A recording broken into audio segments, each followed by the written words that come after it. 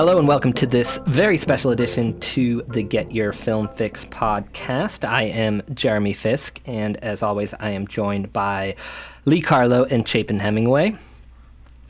Today, we are going to review the 2000 film Almost Famous as part of our rewatches of the best of 2000s.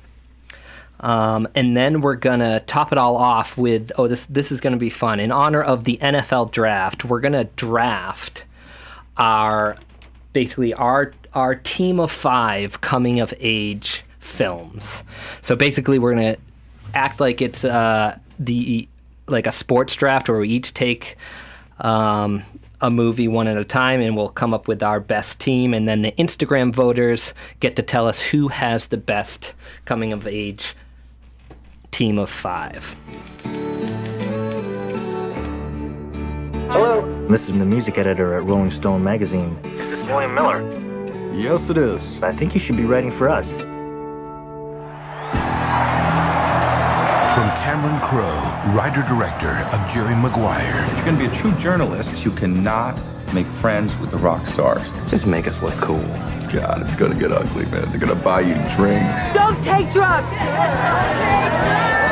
They're going to fly you places for free. It's Bowie! You're going to meet girls. We are not groupies. We don't have intercourse with these guys. Just blowjobs, and that's it. Amen! On the road with the band. Your mom called! Rock stars have kidnapped my son. Spirits run high. There's acid in the beer that's in the red cups. How do you know when it's kicked in? I am a golden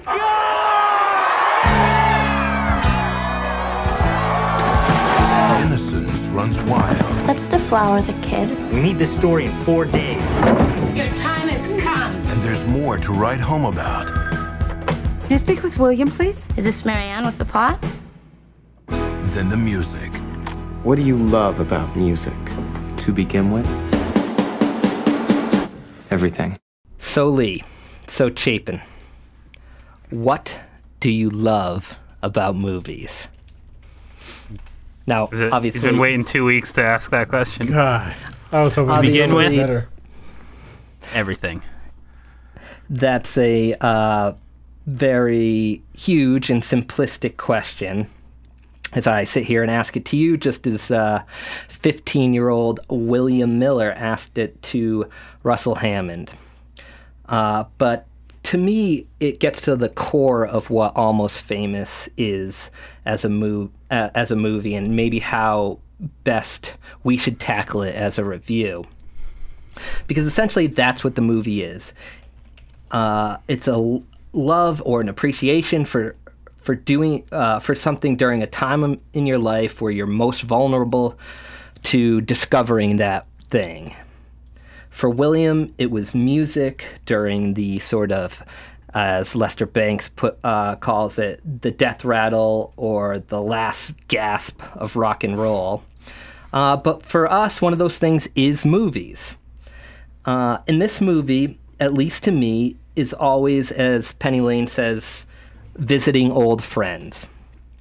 So, I ask you guys again, what is it you love about movies, and does Almost Famous bring you closer to that original love, or are we at the point now, as bitter old rock critics, that this movie, with its flaws, if you find it has some, has distracted you from sort of its core message and what we used to really appreciate about this film and Cameron Crowe as a director? Lee, you can go first. I mentioned something along these lines a couple weeks ago, and it was the wine episode that we did when I was sort of comparing why I was drawn to both wine and movies, and I think why I love movies and why I continue to, and why that love continues to grow, is that I just think it's so fascinating that you can watch something on the simplest level have it on in the background and enjoy it, and then watch that exact same thing more intensely and enjoy it for the same reason, but then for entirely different reasons. And then, to tie it back to wine, to borrow a line from Sideways, Virginia Madsen talks about a bottle of wine, how you can taste it one day and it will taste totally different than if you taste it on any other day ever in its history. And movies are similar to that. You can watch a movie one day and you can watch it again another day and it can be totally different. And you find new things, and that's always what separates good movies from bad movies. And I think that's something that we really understand and that the average audience member maybe doesn't, is that, a layered movie isn't just about finding, the oneers or finding the intricacies of what the director has done, but it's about finding the layers in the themes or finding the layers in the comedy. And I just think being able to do that and being able to rewatch your favorite movies over and over again is, like they say in the movie, it's like visiting old friends, but it's learning something new about them every single time. Great answer. Chapin. I think that's a really good answer, too. For me, maybe sort of focusing this a little bit more on Almost Famous, I think what I love about movies is their ability to transport you to a different time or place or understanding.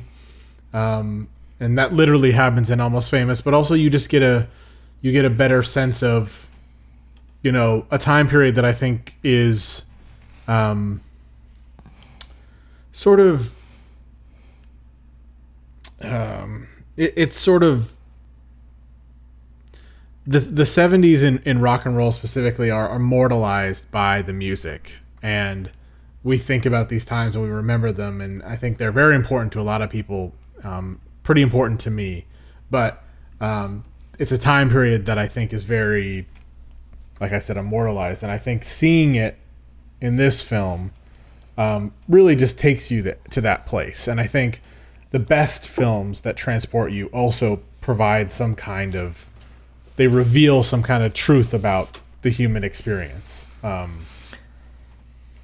Those are great answers, and we can start getting into more of the nitty-gritty of it, and Chapin sort of touched on one thing I want to bring up about Cameron Crowe, because we've had, since Almost Famous, and this was now 20 years ago, we've had our issues with Cameron Crowe, and we can get into that, but sticking with Almost Famous, like, his understanding of his world and his characters, and being able to translate that onto screen is where his gift lies, I think, because he obviously famously sort of experienced that. William Miller's a surrogate character for Cameron Crowe, as he once was a teenage writer for Rolling Stones, and as much as you can say whatever you want of William Miller and Patrick Fugit as an actor, but who he is and his sort of demeanor and the way that we see things through his eyes is special in this movie, and it's one of the reasons that this movie is so rewatchable. And again, it's one of the reasons that this movie is like visiting with old friends, because you get to experience the joy of it through him over and over again. And that's a credit to Cameron Crowe, and you can say that also like about his better movies, like Say Anything too. It's just like he understands the world and his characters, and he portrays it to his audience really well. Yeah, I think that last bit you said sums it up nicely. I mean, understanding the world, yes, I feel like you could insert these characters in this movie to a certain extent into any world. It works really nicely in the 70s rock and roll world, but I think you could insert it into another storyline. But really, he understands his characters, and I think that's the most important part of this movie, is everybody is so, for the most part, is so fully fleshed out and developed that I think it lends so much to the relationships that, as an audience member, you have with each one of them, including William Miller. And you mentioned it, Jeremy, like, we can have the conversation about Patrick Fugit as an actor. Every time I watch this movie, I'm like, is he good? Is he good in this movie? I don't know. I don't think he is a great actor, but but he's so well. perfectly in this role because of Cameron Crowe's understanding of that character and the awkwardness and how out of place he is in this world, but he loves it so much and you can see it on his face. I think that's a perfect example. And then the flip side of that is someone like Lester Bangs, who understands the world and is a part of the world so much that it's just beaten him down over the years until he's become this sort of lonely, cynical person that still loves and admires that world so much, just like William Miller does. So again, it's an understanding of the characters. It's done just so masterfully, I think, in this movie. And there's not a lot. There are some things in this movie that to me just don't work, and we'll get into them, but it doesn't matter because of what you said, understanding his characters and putting him in this place. And those characters so fleshed out and sympathetic. I mean, there's something to be said for having such realistic, sympathetic characters and not necessarily having a lot of, I don't want to say edge, but like, parts of them that are unlikable. Even the unlikable characters can be likable in this movie. They're real, man. You're real. This chair is real. And it's very quotable.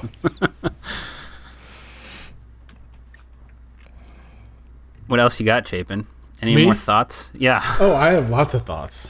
Let's hear them. Well, you're the one. Okay, but before you do, you're actually the one I'm most curious about with this movie because I know how Jeremy has always felt about it, and I think you've always liked it.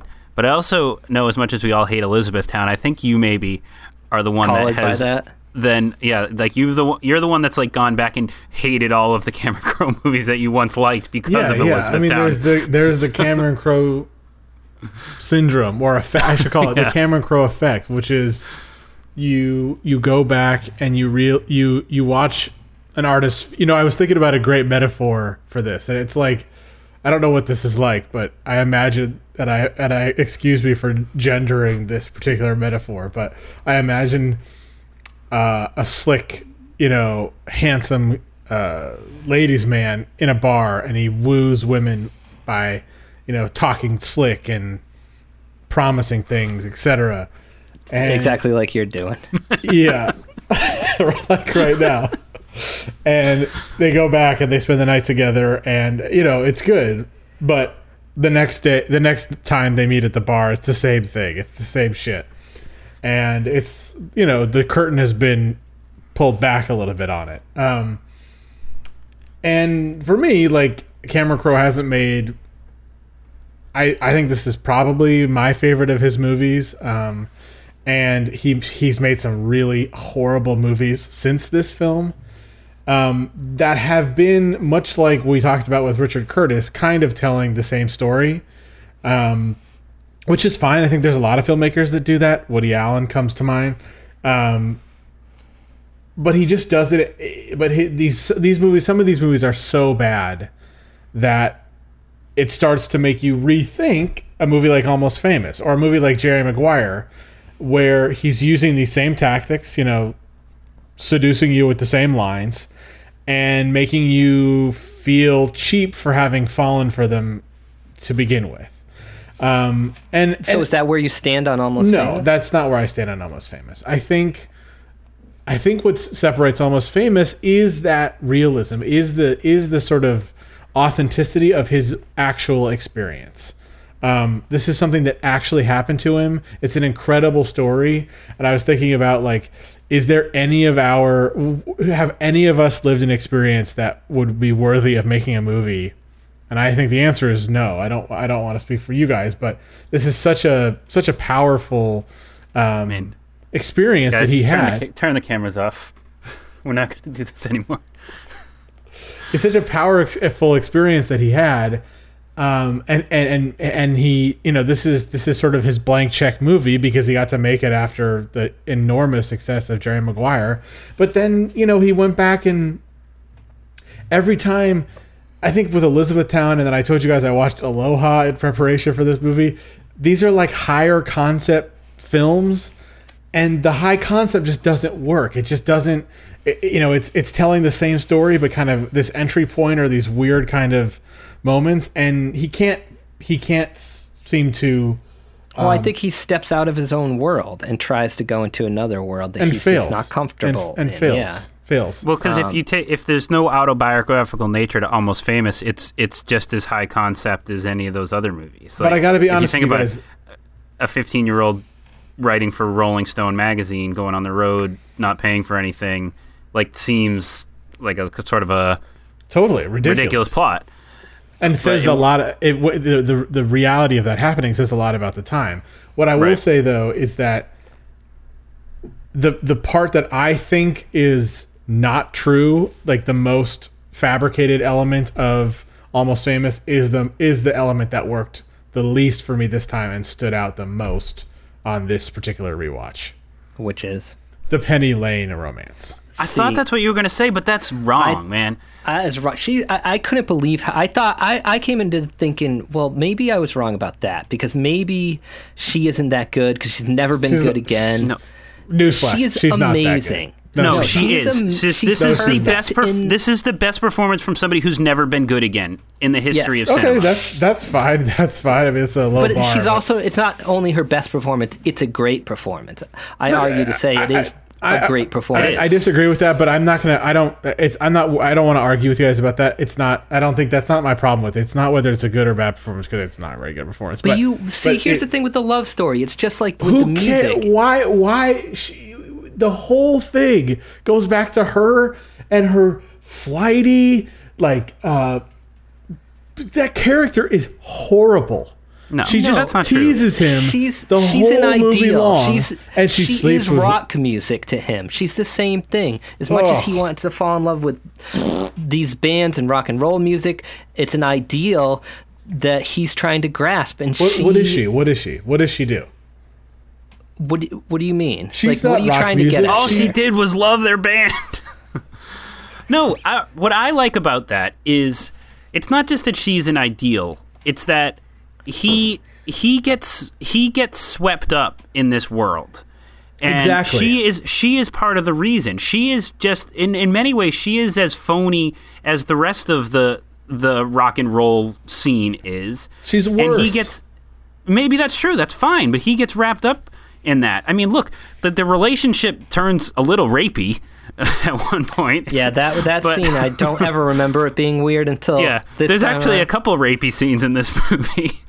But that aside, beautiful music being played over. Exactly. When you're hearing Chicago in the background, it's actually romantic. But the point is that he falls in love with this world that he as he envisions it. It's the whole theme of "you made friends with him" that Lester Bangs explains to him, because it made him feel cool. Like everything is a metaphor for the world that he sees, and I think she is the peak of that. And proof of that is that even Russell Hammond falls for the same thing. She's not a really particularly interesting person, but Russell Hammond falls for this phony rock and roll world too, and as a result falls for her. Like, if anything, she's just simply a metaphor, but I think it works really nicely. Yeah, and it's like it's hard for me to grasp the idea that somebody doesn't see the allure of her, because that's what she represents, is that allure. And she commands the screen so well in this movie, Chapin. She's a manic pixie dream girl. She's just like every one of those other. Yeah, but she's one of the originals. What was before her? No, she's probably the original. But okay, and then that's fine. Like, just because Manic Pixie Dream Girl became cliche doesn't make it a bad performance. I just think that scene where that scene, but the functionality of the performance is what I have a problem with. It may be good, but good by accident. A broken clock is wrong twice a day. Okay, look, nobody I'm watching fine with this. that. Yeah, nobody watching this movie was ever like, "Hey, I think those two would make a perfect couple this isn't and settle Timothy down together Chalamet and Saoirse Ronan and have kids." That's never been the point of that. It's about like William's sort of desire for this freedom, the broken clock is right twice a day is fine, Chapin. I mean, Kristen Stewart is good in Adventureland. Ben Affleck is good in Gone Girl. Like, she's clearly proven that she's not a good actress. Okay, I'm not interested but she in is arguing very, that very with good you. in this I movie. don't care if she's good or not. I mean, she is good at annoying me in her character. And I think... Well, that's going to really hurt this movie for you. The because that's a whole huge aspect part of this thing is he's there, he's seeing the band for the real time, he's interested in the music. I get how she fits into that, but making it all about the romance is so It doesn't, wrong. though. It's so No. wrong. Okay, and we I talked agree. about this on the Make it quick about the fix, romance. and I don't want to get too much into it, but the movie that I remember from Untitled, the director's cut DVD that we talk about on the quick fix tomorrow, is more about the band and how the band gets along and music, and it's not about her. I don't think she teaches him anything about music. She just has these like weird little moments that I will admit are better done than the awful version of this that Kirsten Dunst plays in Elizabethtown, but like Where I will agree with you here, Chapin, where the Penny Lane storyline starts to take a little dip for me is basically the plane ride where they think they're going to crash to the end of this movie, where William proclaims to the band that he loves her, and then at the end, Russell Hammond, says, "I think we both wanted to be with her." Like, I'm not sure I totally bought that they were both truly in love with her.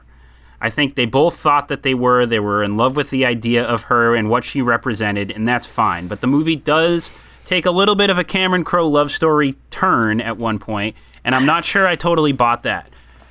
Other than that, I'm with Jeremy 100%. I love the scenes with her. I love how she and Patrick Fugit, what they represent, what their relationship represents. I think it's a pivotal part of this movie. Look, if Fugit came to her house at the end and said, "You complete me," and she stayed with him, then it would be a Cameron Crowe love story. But they are never meant to be together. She goes to Morocco. Cameron Crowe just basically wanted her to represent something, and which was what? Like I said before, already. Yeah, we've already explained this. The ephemeral quality and I also of love. don't think of music. What you're saying is that it is about her. It is still all about the music. She's about the music. So ultimately, it isn't about a love story. That's sort of in the background of this movie a bit. It doesn't take over. It doesn't that's how it ends with her with that scene that seems with largely two men constructed talking about music. Largely constructed in ADR, with her calling and not talking to him on the phone. But he's putting but yeah, she says, "Do you got a pen?" No, I don't think she does. But I think how did she get the address? Yeah, she does. She says, "You got a pen," and she gives him William. She gives him with William's the phone address. blocking her mouth. Well, that's what's bothering you. It's just I don't. That ADR is what's bothering you. All right, let's move on from this. I'm glad that we have something to disagree with here on this movie. If you gave me Philip Seymour, if you gave me one more Philip Seymour Hoffman scene, I would trade you all of Penny Lane for that. I might too. I mean, he's so good in this movie. He's amazing, and I love but I wouldn't everything trade he does. all of it. I'm hyperbolizing, but to emphasize how much I love the character of Lester Bangs and how much I love Philip Seymour Hoffman in this movie. I don't know. I mean, there's a lot of great performances. Is his the best in this movie? Yes. I mean, Frances McDormand's really great too. But she's in it too much. She basically bookends every scene. If you notice, they always, every time they finish a concert or leave for another city, they cut back to a phone call with her, almost to like keep moving you through how long he's been gone, and I thought that was excessive. Yeah, I think I on their own, I think that Frances McDormand and Philip Seymour Hoffman's characters are like kind of the best written. But I agree. I think you don't need that much of the mother. But I love that she's part of this. I do too. You could have made this movie without her. Like it's these little touches that are so great about this movie. You also understand like why William is the way he is, because his mother is such a unique person, and I think ultimately a pretty good mom. You know, like despite being kind of. Can that lead us into the first 12 minutes of this movie? Sure. Yeah, which is much longer in the Untitled. Okay. I have always thought that this movie would be just fine and most likely even better without those first 12 minutes of younger William. Begin this movie right after he puts on the record, it spins, and he is at his high school with his messenger bag. The whole idea of it, and I kind of agree with you, but I think why he wrote that in there and shot it was for those moments of getting the record from the sister and discovering music. Cut Zooey Deschanel out of this movie too. But he's still got to discover the love for the music and those records. That's what the whole thing is. But see, I don't know that he does. We know that his first conversation with Lester Bangs. I think we know. It's impossible to know because we've seen the whole movie. But I feel like, I don't know, the nonsense about celebrating Christmas early so it wouldn't be commercialized. Not that like it just seems like such a weird start to this movie, and everything after it I love, and I just feel like the beginning 12 minutes doesn't make sense. I don't get it. It doesn't bother me, and it never has, and it didn't bother me on this time around, but I do understand what you're saying with that, because the part where he skips grades and he's 11. Yeah, why? Like, all that stuff, it doesn't add enough to totally warrant it being there. I mean, it all gets brought up sort of in the end, but is it enough? I don't know. Him being younger? Why? I don't... Because I never he's 15-year-old. He's 15 years old, and I think that's why he's advanced at being able to write. And, gotcha. Okay. But anyhow, I don't think it deters from the film. It's amazing that it doesn't for me. Like I'm perfectly fine to sit through those 12 minutes because I know what's coming after it. But it's just weird. Like Zooey Deschanel yells "feck you," the age thing, the Christmas bit. Like it's just such a weird 12 minutes. It feels like it's a different movie. The only consistency is Frances McDormand. I mean, she's the same later in the movie. Yeah, I get what you're saying, but if I had a choice to change it, I probably wouldn't. Interesting. But that could just be my, just my experience of it it's part of my experience of it. So are we? Chapin's certainly not, but are we being too easy on this movie because we have such a fondness for it?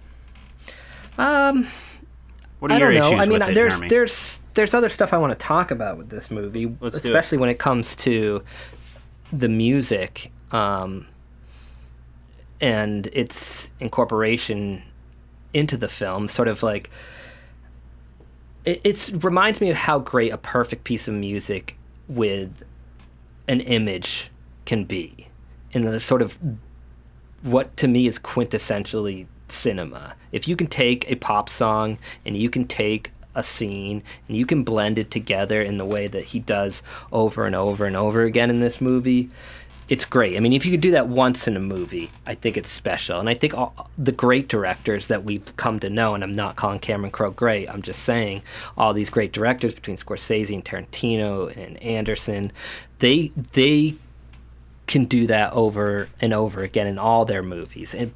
But he just somehow manages to find the right piece of music for the right time, always in this. Yeah, and I think there's a way to define that for people if you're kind of struggling to understand what we mean. And at least this is how I define it, is if the picture you have in your head when you hear a song moving forward is a scene from that movie, then that means it worked. Like, when I hear Mona Lisa's and Mad Hatters, I picture Patrick Fugit falling in the hotel hallway. Right. Or him looking in all the taxi cabs on streets in New York City. Like, that's what I picture. I've been singing that song for the last 5 days, and I'm sure it's driving Katie crazy.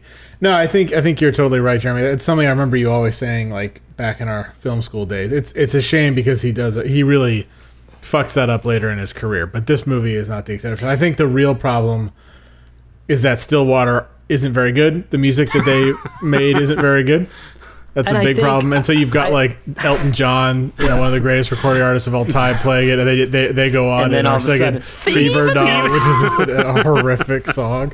Like what? Yeah, they sort of play that down a little bit, and there's never a point where Stillwater has to be playing for a scene, Right. Other than the one even time when where, they decide to sing, they sing an Elton John song. Yeah, when Lester calls them and. And he's like, "What are you listening to?" I think that, but your point is smart, Jeremy. I think like that the Tiny Dancer scene, for example, which I think is what a lot of people remember from this movie, could so easily become trite and kind of a little too saccharine. It is ruined by "You Are Home." It actually is. Let's ignore that for a second. But that moment is great. It's like this is. This comes at a time when the band is struggling and they're having some infighting, and this song brings them together in a dialogue-less, for the most part, scene. And you see how music can bring people together, and it's an important part, and it's placed perfectly in the movie. And I think that's why, like, a lot of people, I think this movie became a very important movie for people our age in college. It came out in 2000, and we went to college 2 or 3 years later, and so this was a movie that really responded to people of that age, because you're kind of discovering yourself, and music is a part of that, and so I see exploring yourself in Asia, but and I mean, no one knows that better than Cameron Crowe does, but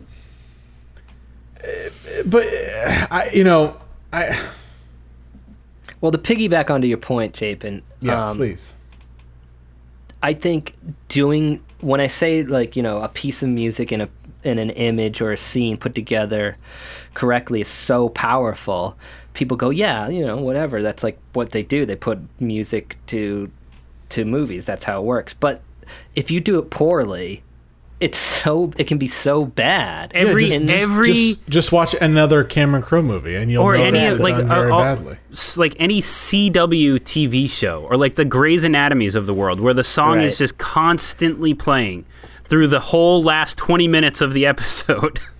While the camera moves. Yeah, while the camera moves around the scene. And Snow Patrol's just blaring. It's just terrible. And I'm like, what does this... I overhear it in the background. Lydia's watching it, and I'm like, "What is going on in this scene?" And it can really hurt it. And it's a skill. It's a skill that I think you have to be at the top of the game, or only the best can really do. And he is here. Yeah, I mean, Scorsese, Paul Thomas Anderson. I mean, Scorsese may be the best. Yeah, he's the ever greatest at it. You think to me, like, the most glaring example is the Christmas music, which you'd think would make you think of Christmas, but no, it makes me think of the Lufthansa heist. Right. Yeah.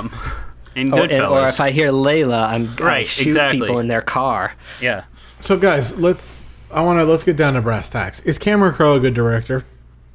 I don't know if he is anymore. I mean, what's the last movie? Aloha, the one I which just you've watched. seen, Chapin? Yes.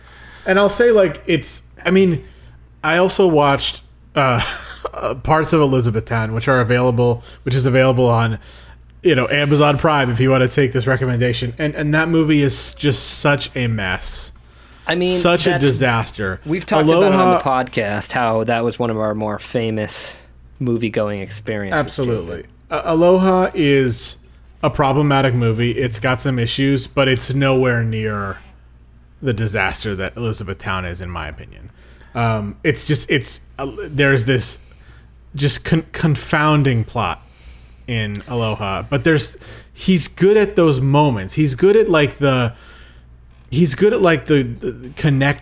moments when people connect, and that's what works in Jerry Maguire to some extent. It works in Jerry Maguire. I think it's what you guys identified with Penny Lane and Almost Famous, and also like the Lester Bangs, William Miller stuff in this, like how people like relate to each other, and verbose people who want to analyze stuff, like saying the only true currency in this bankrupt world is the things you share with people when you're uncool. I think that line's a little overstated, and I like the stuff that comes before it a little bit better. Anyone could deliver it. But it's a good way to summarize, and characters who talk like that, no one does that better than Cameron Crowe. Like, he probably should write sitcoms with, good music, going over the end, like you guys have said. But it's just, again, and an interesting thing that Lee and I talked a little bit about on the quick fix, but all these movies have had trouble in the sense that they are way too long when they start filming them, which might be,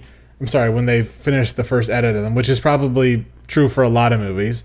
And then a lot gets cut out, and then you really feel that loss. And I actually felt that way watching Almost Famous, because it wasn't the film that I remembered, because I was so used to the other film, which I talked about with Lee yesterday. But I feel that, like, Aloha is that same way. Tomorrow. Like, you talked about Tomorrow, yeah. Tomorrow. That there's so many things kind of cut out of it, and, like, things weren't working, and I don't know. It's an interesting kind of, like, we always talk about things that directors are really good at, but we very rarely talk about particular aspects of filmmaking that they're bad at, and this might be a place that Cameron Crowe just doesn't do well, which is a process that you don't see a lot of.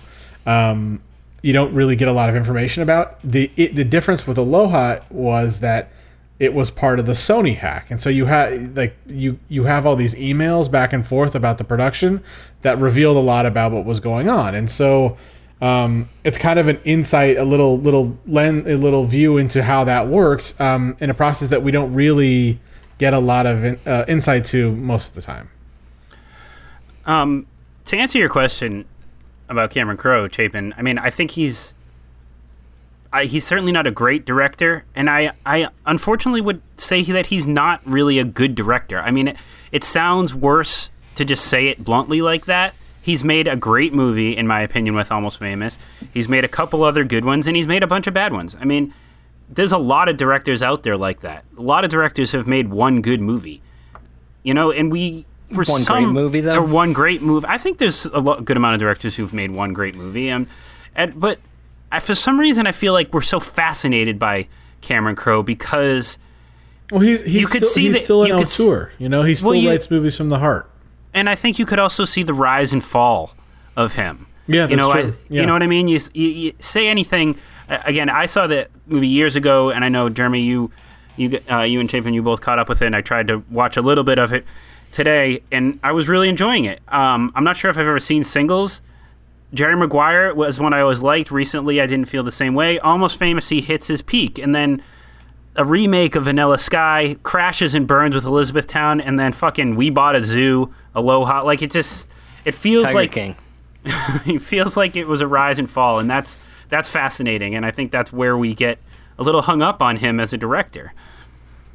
Yeah, here's the thing about Cameron Crowe, and despite saying all that, and despite him not making a great movie really since Almost Famous in 20 years... You'd love to see what he has next? I want to see what he has next. I mean, I won't go out, rush out and see it if it gets bad reviews, because I haven't seen Aloha, I haven't seen We Bought a Zoo, basically anything after Elizabethtown. But which is only two if he movies. If he makes a good movie, I'll be there. If he makes a pretty good movie, I'll be there. I think that's smart. I mean, I totally agree. I feel like I talk too much shit about this movie. I don't think the Penny Lane character... I mean, I stand by what I said, but I don't think that has a huge negative effect on the movie. I think this is a great movie, and I think, as we talked about, during the 4 Weddings and a Funeral quick fix, I just am fascinated and admire filmmakers who make personal movies, and this may be the most personal movie. This happened to him in real life, almost verbatim.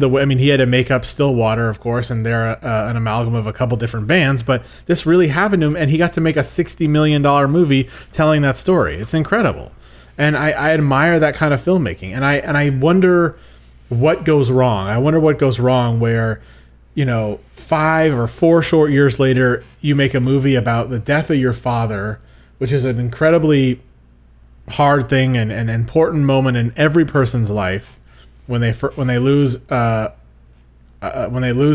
parent, and just makes a disaster of a movie. I don't know how you how that happens in 4 years. And it's fascinating because I would love to see what Elizabethtown looks like, because I think Elizabethtown is also like also dealing with like how the critical failure of Vanilla Sky, but I'd love to see what that would look like done well, like dealing with the loss of a parent and a career failure in the same. I'd love to see that done right, and I admire him for trying to do it. I don't admire what came out of it, but yeah, and maybe now he's spooked. Maybe, yeah. I mean, Shyamalan got spooked. You know? Yeah, that was the twist ending of his life. He's like, I'm gonna make bad movies for the rest of my life.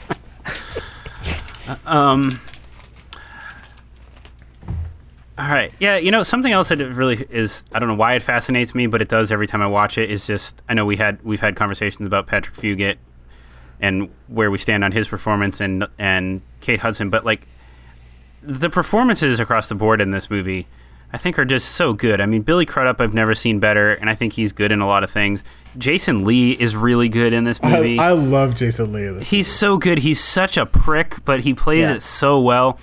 I mean, Fairuza Balk is really good. She delivers a couple monologues that are good. One that's really funny. One that's sort of a little bit more, I guess, tended to be like ironic but poignant.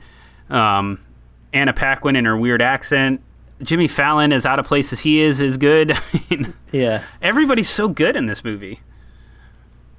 Yeah, it's amazing, and it kind of goes to the credit of Crowe for being able to get across what he was trying to get across while he was filming it. Like, they're all on the same page. There's not one person that's kind of not understanding the tone of it, because the tone of this movie is interesting because it's almost like it's whimsical. Both like light and whimsical at the same time as sort of serious, dark and mysterious, and very dangerous, and funny. Like, it's just, and it's hard to capture that and keep it going consistently throughout the whole movie, which he does.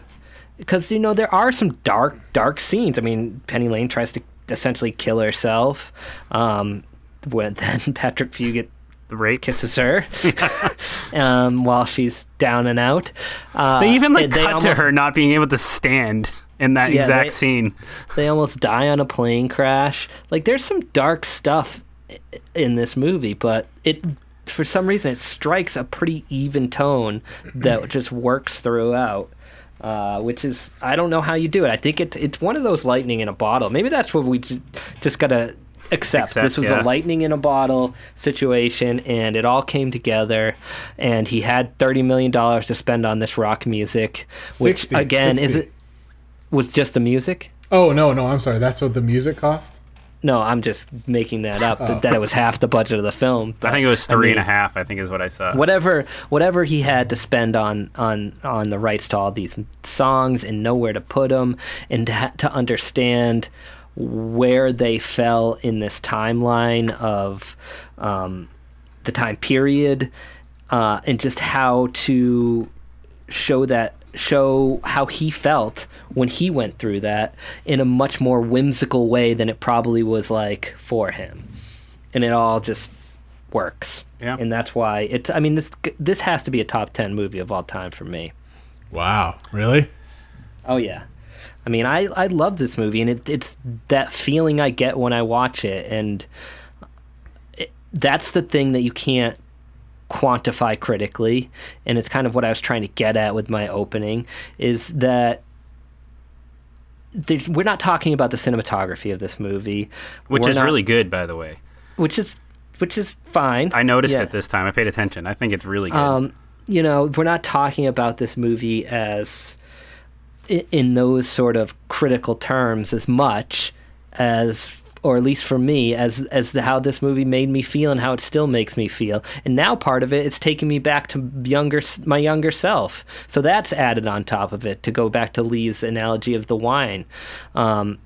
Whenever you open it, it's gonna be aged a little bit more. And for me, this hasn't even come close to turning into vinegar. Nobody thought we'd do this. Nobody really thinks it will work, do they? No. You just described every great success story. All right, sorry. I know.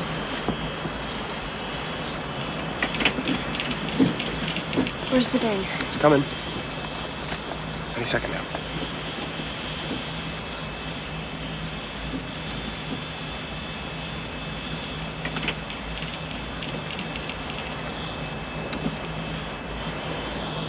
Any second now.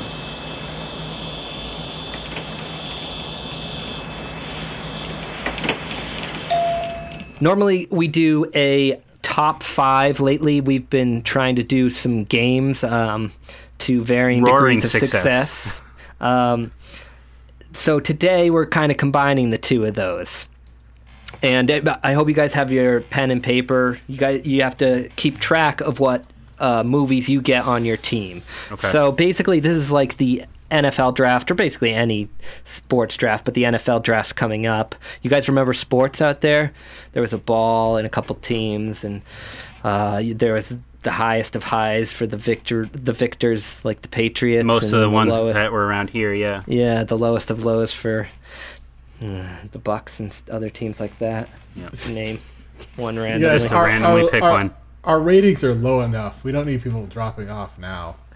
Okay, so basically how this is going to work is we're each going to go around and we're going to pick what our number 1 pick would be for coming of age movies, and then go down the list. Your number 2, your number 3, your number 4, your number 5. But once somebody's picked it, it's off the board. It's off the board, so you can't have it. And then at the end of this, we're going to have each 5 movies. We're going to put those on Instagram, Lee's team, Chapin's team, Jeremy's team, and then you vote who has the best team. Who's going to win the coming-of-age Stanley Cup? Yes. So who has first Lee, overall pick? Lee, I'm going to give it to you because you understand sports a little better, and you can announce it like you're the commissioner of the NFL.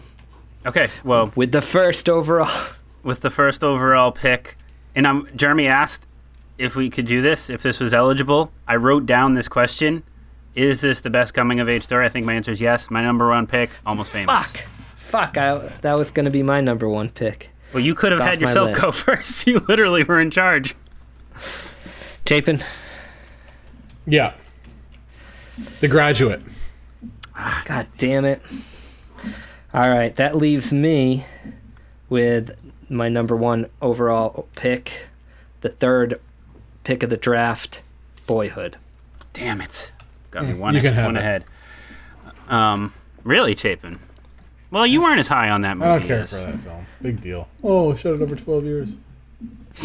God, somebody's mad about the Penny Lane thing. All right, Lee, what do you got? All right, I gotta rethink because you guys took probably what would have been my 2 and 3. Not that I expected them to be there. So you know what's weird about this is that I think I'm trying to win, but it wouldn't. Like I know that my real heart of heart list would not win.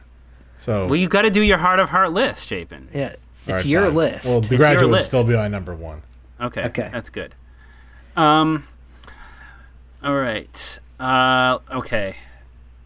Man. How is blue is the warmest color at coming of age? Coming. Chapin, Palme d'Or. Won the Palme d'Or. Man, I'm worried. That's a little recency bias there. Just go. You know, Chapin, this is not just as easy as... You're on the clock, Lee. You're on the clock. How much time do we have? You got 30 seconds from before, so you got 10 seconds. 9, 8, 7, 6, 5, 4, 3, 2. Chapin's going to get your pick. I'm going to use it all. American Graffiti. Oh, really? Okay. That's way down on my list. But... Oh, really? Yep. So good. All right, so Lee got American Graffiti, and Chapin, you're on the clock, 30 seconds. Okay, so I'm just doing this because I want to win. But what would your next one really be? Dazed and Confused. Ooh, okay. Really, I don't like that movie. You can have it. A lot of Linklater. When was the last time you saw it, Lee? It's been a while. That's what I thought. But Yeah, 2 Linklater movies already on this list. Yeah. All right. My next pick is would have been the 4th ranking. Had him at the 4th draft spot. It's Ferris Bueller's Day Off. Thought about that one. I don't know if it was going to make it, though. Man, I like how stressed you're getting about it, Lee. I am. And look, this was I was considering this. I'm glad I held on this so I can get it later down in the draft. And again, maybe this is some recency bias, but it was a Fixie nominee for me. 8th Grade. Okay, it's on my list, but it's on your draft sheet. It's on my draft sheet. I scouted it. Yeah. You scouted 8th grade girls. This guy had to go to the schools. I'm gonna go with Lady Bird. God damn it! All right. I knew I should have taken that. Wow. So this one's a controversial pick, I think, but I think it qualifies. Irreversible. It's Badlands. No, that's not controversial. I think that's great. I mean, Sissy Spacek is the coming of age bit there, yes, right? It's Sissy Spacek. Yeah, not Martin Sheen. Man, I just, Au revoir les enfants. Blues. I was wondering if somebody was going to do the 400 Blues. That's such good picks, I could steal this one from Jeremy, but I feel like I wouldn't be being honest with myself. But it might be... You got 10 seconds. Come on, Lee. Y tu mama tambien.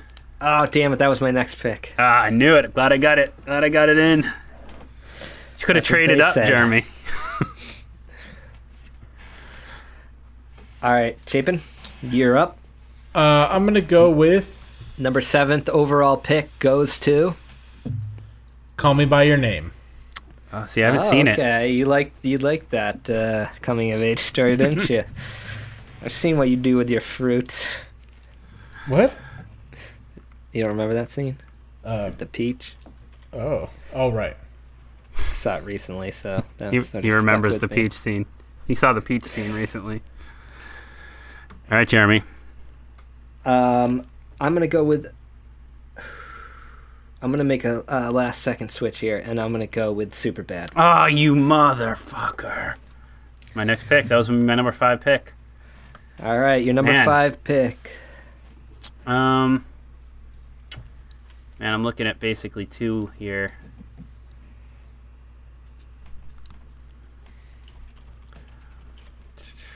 Last Picture Show. Ooh, that wasn't even. I didn't even consider that. So good. We don't talk about Bogdanovich very much. No. Should do a Bogdanovich retrospective. All right. Chapin, you're up. I'm going to go, we think of coming of age as kind of like high school, but I'm actually going to go a little older. Knocked Up. Yeah, I like that. Knocked Up. Okay, and for my number 5 pick, I'm going to go with...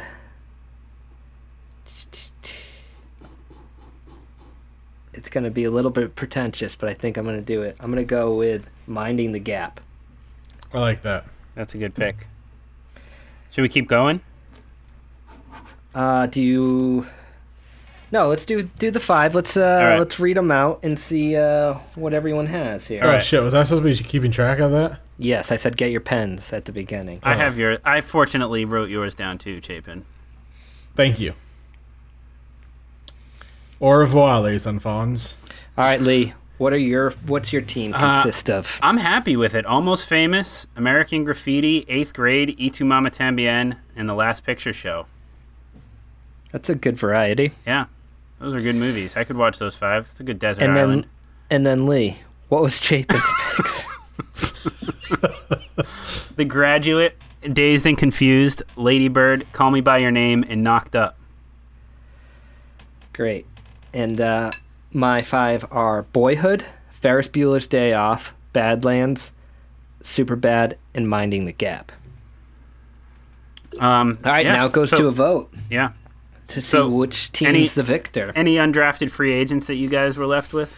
Yeah, a bunch. Little Women was the next one to go for me. Oh, that's a great one. That's a great one. Moonlight was going to be my next pick.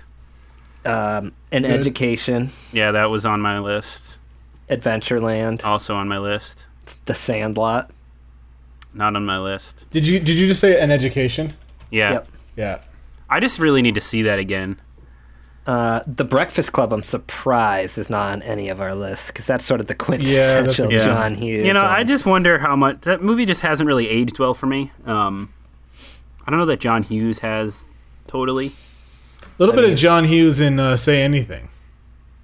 A little bit, yeah. Yeah, there is. Say Anything was funny to watch after having watched High Fidelity recently. Yeah, totally. There's a lot that they purposely not just actors, but yeah, the rain shit. I have a couple. My Girl. Yep. Oh yeah, sure. That's a good movie. That is a good movie. The Squid and the Whale, kind of. Oh, definitely. Yeah.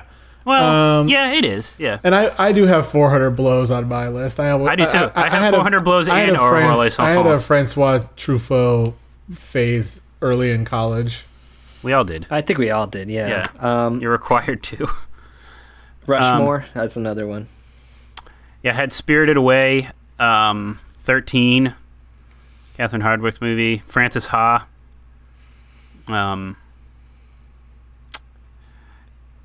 Yeah, and I had 400 Blows and Au revoir les enfants, but I just felt like, You wanted to win. Do I really remember those movies? I've never even seen Au revoir les enfants. It's good. I took a Louis Malle class in college, so I've seen most of his movies. Well, there you have it.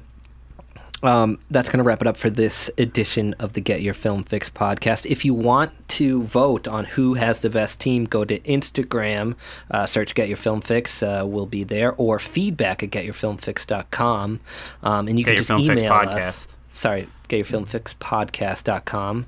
That's feedback@getyourfilmfixpodcast.com, and you can just email us who you think has the best team. Until next time.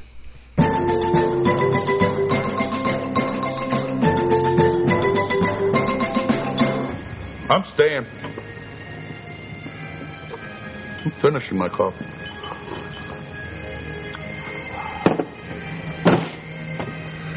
Enjoying my coffee.